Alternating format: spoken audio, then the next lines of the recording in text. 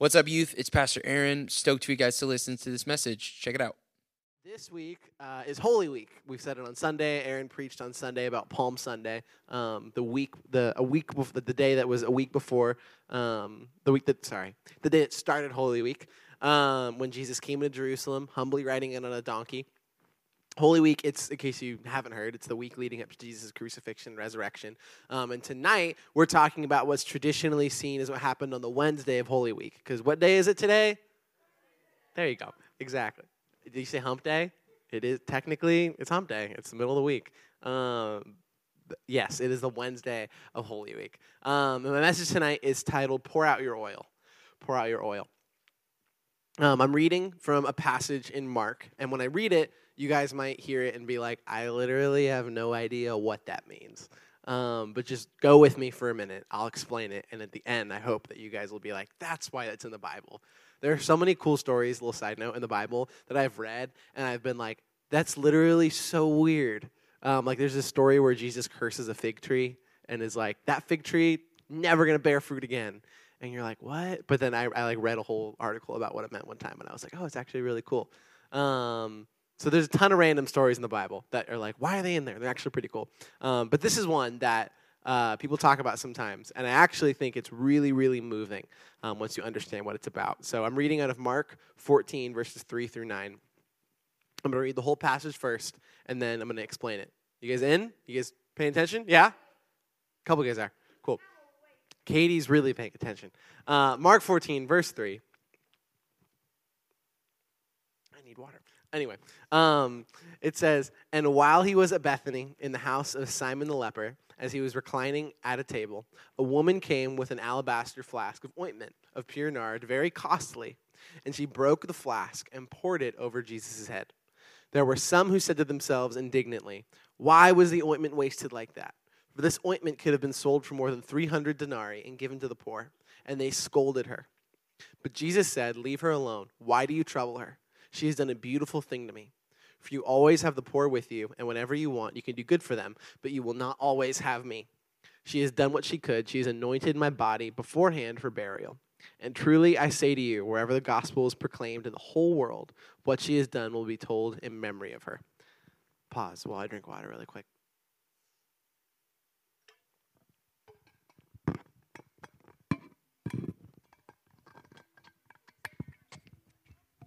There we go. Anyway, does that story make sense to any of you guys who heard it? Any students who heard it? Not, I know a couple leaders. A couple of you guys. Some of you guys, yeah, some of you guys know. Basically, Jesus is just staying at this guy's house, right outside of Jerusalem. He's hanging out. He's just chilling at this table. And a woman comes up to him and takes this whole bottle of really expensive perfume and just pours it on his head. And I think just in a vacuum, that image is really weird. Like if someone walked up to me and just like poured a big old bottle of perfume on my head, I would be both angry and confused. I would be like, now I have to go shower. Thank you for ruining my day. And I'd also be like, please, go talk to someone. Why are you doing this? But that's not what happened with Jesus. Jesus knew what was going on. There's a reason she did that. That woman doesn't just pour any random thing on Jesus' head. She doesn't take a bottle of water and dunk it on Jesus' head. I remember one time in high school, this guy made fun of me, and I was really mad, so I just kind of like unscrewed my water bottle and poured it on his head. It was bad. Don't do that. But she didn't do that to Jesus. She didn't just like take a ton of random stuff and give it to him. She poured a flask of perfume that says it's very costly. In this chapter, it says that perfume was very costly. And the disciples, the people contending against this woman, criticizing her, say that it could have been sold for more than 300 denarii. How many of you guys read the little footnotes that are at the bottom of your Bible sometimes? Some of you guys? I don't always read them. It's not like you have to. But sometimes, what do you say, Katie? Your Bible doesn't give footnotes? Well, a lot of them do. I don't always read them, but sometimes they're really, really helpful. Sometimes they can give you reasons like, oh, that's what that word actually means. Or like, oh, that's what that means. Because when I read 300 denarii, that could mean like $300,000, or that could mean like 300 pennies. I have no idea what that means. The footnote in my Bible said that a denarius, so like a single denarii is like the plural of denarius. A single denarius was worth a day's wage. So basically, that bottle of perfume was so expensive that it cost 300 days of work. It's like almost a year's work. I mean, for us, like in modern society, I don't know if they took weekends back then. I knew they would take like a Sabbath. I don't know if they took like a 1-day weekend or like a 2-day weekend, because I'm not a scholar. But like in modern society, there's 52 weeks in the year. We take a 2-day weekend every week. So that's like a whole year's worth of work. Like that's how much that bottle of perfume cost. So it wasn't just like she was pouring some random thing on Jesus' head. What she poured on Jesus' head was this super expensive bottle of oil. And the disciples, the people criticizing her, they're like, wait, why did she do that? Jesus, if she's just going to throw away that super expensive bottle of perfume, we could have at least done something with it. We could have sold it and then given that money to the poor. We could have used that oil to give to the poor. Like, Jesus, why did you let her do that? They were really confused. And honestly, I don't even think their spirit, I mean, it says that they scolded her, so I think they were probably being definitely overly critical in a bad way. But I would have been confused too. I would have been like, God, like, why did you just let this woman pour out this super expensive bottle on your head that could have been useful? It's like, I don't know. It's like, man, like, why did you just give away Jesus or Pastor Aaron? Why did you just like give away all those boxes of pizza to this family down the street? I could have eaten those because I'm hungry right now, and I honestly would have.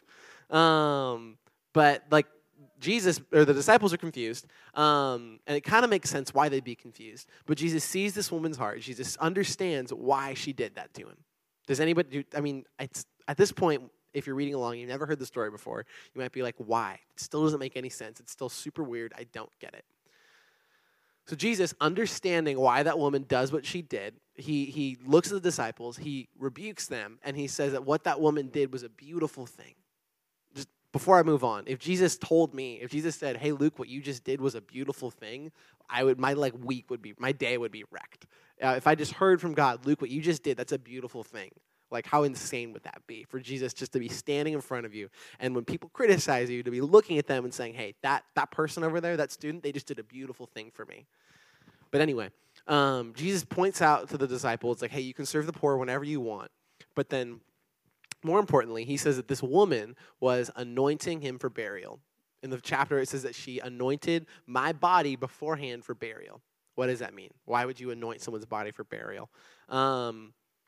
Basically, that week, Holy Week, it was the week leading up to Passover. Passover is a Jewish holiday. They take a lamb. They take the most perfect lamb, and they kill it every year, and they feast on it, or at least they did. I don't think every Jewish family does that now, but culturally, it's what they would do on Passover. And Jesus was crucified on the cross on Passover. So symbolically, Jesus came to earth to be the ultimate sacrificial Passover lamb. He was perfect. He was without blemish. That's why when we sing songs and we praise and there's Bible verses talking about the Lamb of God, that's talking about Jesus. Jesus was the ultimate sacrifice. And this woman recognized that. This woman recognized back then that Jesus was the Messiah and that she wanted to anoint him before he was being buried. Before I go further, everyone close your eyes. Picture the most expensive thing you could buy. It took you a whole year to save up for it. It could be a perfume. It could be a cologne to be, if you're a dude, wear perfume.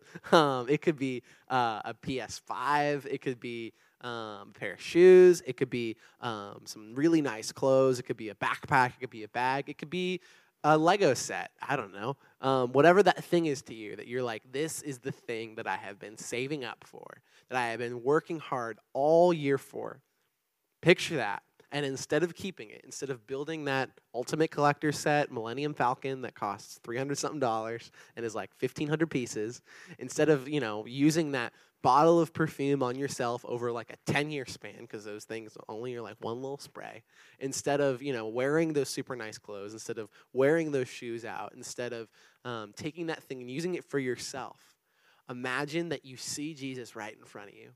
And you say, I feel called, I feel moved, like I need to just pour this out on you.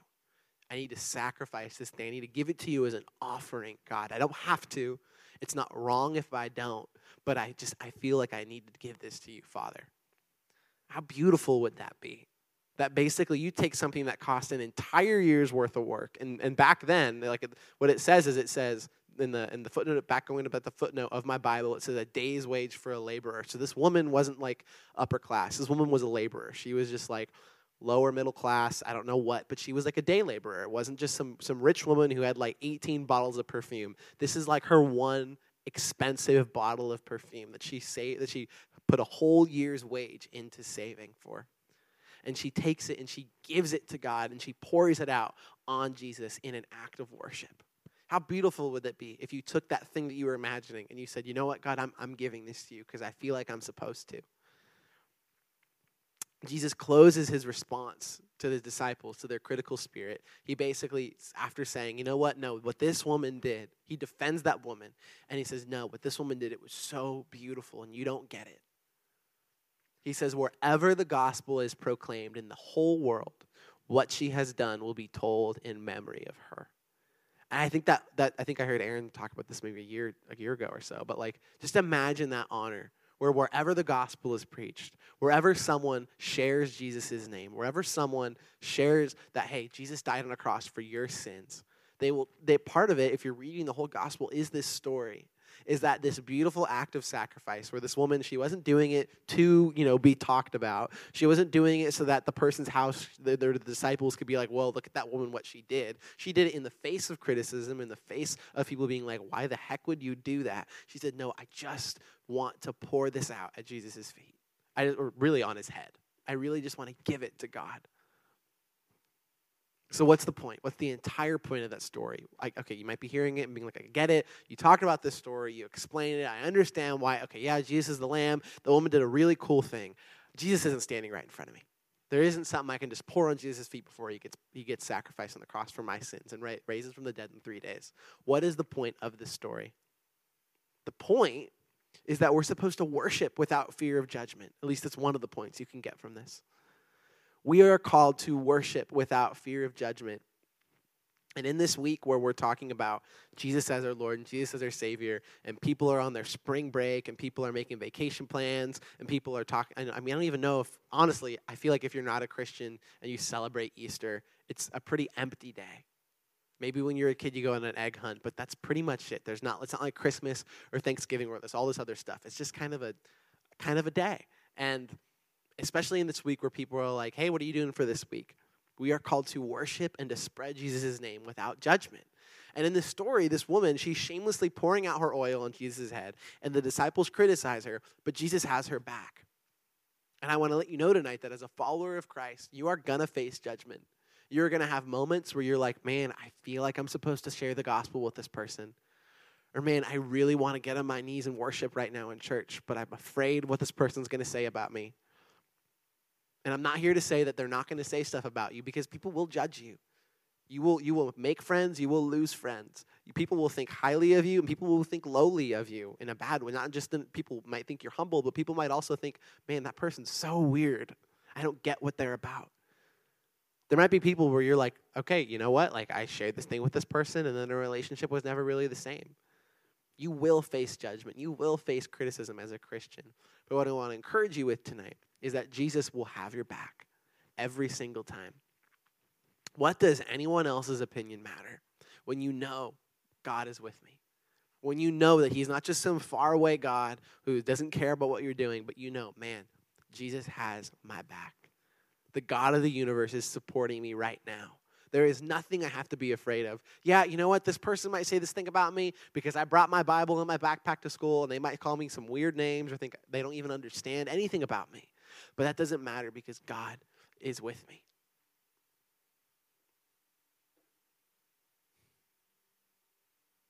There's honestly even times in church, and I'm not just talking about outside of church with people who aren't Christians. There are times in church where you might be like, man, I really want to walk down to the front and just get on my knees and just praise Jesus. I want to raise my hands in the air and just sing and praise God as loud as I can. And I'm afraid of what, my friend a couple rows back might think of me. Or what my friend who's sitting next to me might be like, oh, I'm not really about that. Why are you doing that right now? God is calling you to worship without fear of judgment. And that call, that example this woman of Bethany shows in this story, it's not without promise. Like I said, God has your back. God is protecting you from criticism. There are rewards in heaven that you don't even know about. And God sees every single time you make that choice to say, you know what? I'm going to go out of my way, and I'm going to talk to this person today.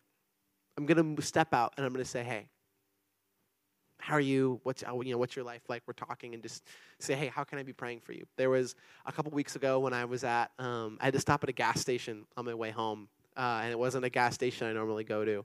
And because I was just like almost empty. I just wanted enough gas to get to work the next day and be able to go to Costco and get the cheap gas later. But I walked in and I'm basically I'm in a really good mood. I'm talking to this guy. I'm like, cool, how's your night? Whatever. I pay all this stuff. I'm like, cool, thanks. And I feel in my head, I'm like, oh, I should pray for this guy. And I was like, and I was like, okay, you know what? I was like, you know what? I didn't even like. I was just like, yep, I'm gonna do it. And I walked up and I said, hey, like, how can I be? I'm a pastor. I work at this church down the road. Like, how can I? Is there any way I can be praying for you? And the guy looked at me and he was like, no, I'm okay. No thanks. And I was like, cool, sweet. And I walked out and I was like, yep. And there are just moments as a Christian where you're like, I don't know why God asked me to do that. I don't know what I did. But that guy, he might have been thinking like, wow, that dude's really weird to walk in at like 10:30 at night and ask me if I need prayer for anything. Like, leave me alone. There are moments where you're going to be called to do things for Christ. And I'm not talking about weird or distracting. And okay, weird in the sense of like, scream in the middle of class, like, Jesus loves you, and distract everyone or do something disruptive or chaotic. That's not what I'm talking about. I'm talking about like, man, there are going to be times when God is like, hey, tell your friend that, you know what, I don't want to go hang out with you and watch this movie on Friday night because that movie's got some demonic stuff in it that I'm not about. To be able to, say, hey, you know what, I'm going to, and not even verbally saying this to a friend, but just internally say, you know what, I'm going to make the choice to walk down to the front and get on my knees and worship tonight just because I know I need a moment alone with God. I don't need to care what this person thinks about me. I don't need to care about someone else's judgment because God is with me. That woman, she was a day laborer. There was no reason for her to even, like the disciples, they were people who were following Christ, who were walking with him every single day. And she does this thing for Jesus. She does this thing in an act of worship. And she gets criticized by all these people there who are, it says they scolded her. They didn't just say like, hey, wait, why are you doing that? They got on her back. And Jesus looked at them and he was like, how dare you? What she did was beautiful. And know that God is saying the same thing about you every single time you listen to that voice. You listen to his Holy Spirit saying, hey, step out of your way and do this thing. I know that it might be weird. I know that someone might think something weird about you.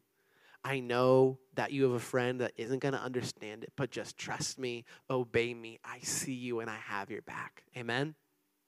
Amen. That's all I have tonight. It's not that long. It's not that long of a story. But as we sort of start to really this week on Good Friday and on Easter, reflect on the fact that Jesus died on the cross for your sins. Reflect on the fact that a couple days later he raised from the dead and conquered sin and death. And that's why we have salvation. That's why God has given us this eternal life. That's why we're able to get that, to have access to that gift. Understand that as a son and as a daughter of God, you are called to worship without judgment. That God is triumphant over all sin. He's triumphant over all death. But he's also triumphant over any and all fear. Amen? Amen. We're going to close in worship. I feel like it's really just, it fits tonight to close in worship after talking about worshiping without judgment, after about reflecting on who Jesus is, to actually say, you know what, no, I'm going to worship tonight. So I encourage you, both tonight and your own, when you get home, maybe you're at home and your family isn't really all about worshiping Jesus. Maybe you have like one friend or one family member that you're like, I don't really know about that. Maybe you get around the table on Easter or Christmas or some other day and, they're like asking you about your week, and when you bring up church, they sort of shut down emotionally. It's not like a verbal thing where they say, hey, I'm not about that, but you can just tell once I start talking about Jesus, they don't want anything to do with me. Next time you're in that position, step out, get out of your way. Next time you're in worship and you're like, man, I feel like God's telling me to move away from my friend right now. Do it. It's worth it. God is with you and he has your back. Father, I thank you just for these students. I thank you, Lord, that you have our back, that you're with us, God. I thank you, God, that when we are in tough moments, I thank you, Lord, that when we are in places where it feels uncomfortable to worship, uncomfortable to listen to your voice, God, that you are with us, Jesus. I thank you, Lord, that what you say about us, the words that you speak over us matter so much more than any other thing that any other person could say. We love you. We praise you. And we pray. Amen. Hope you guys got a ton out of that message. I know I did.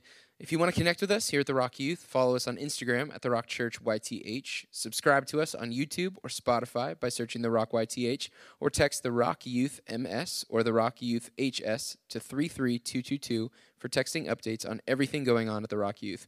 And don't forget to subscribe to our podcast feed. See you next time.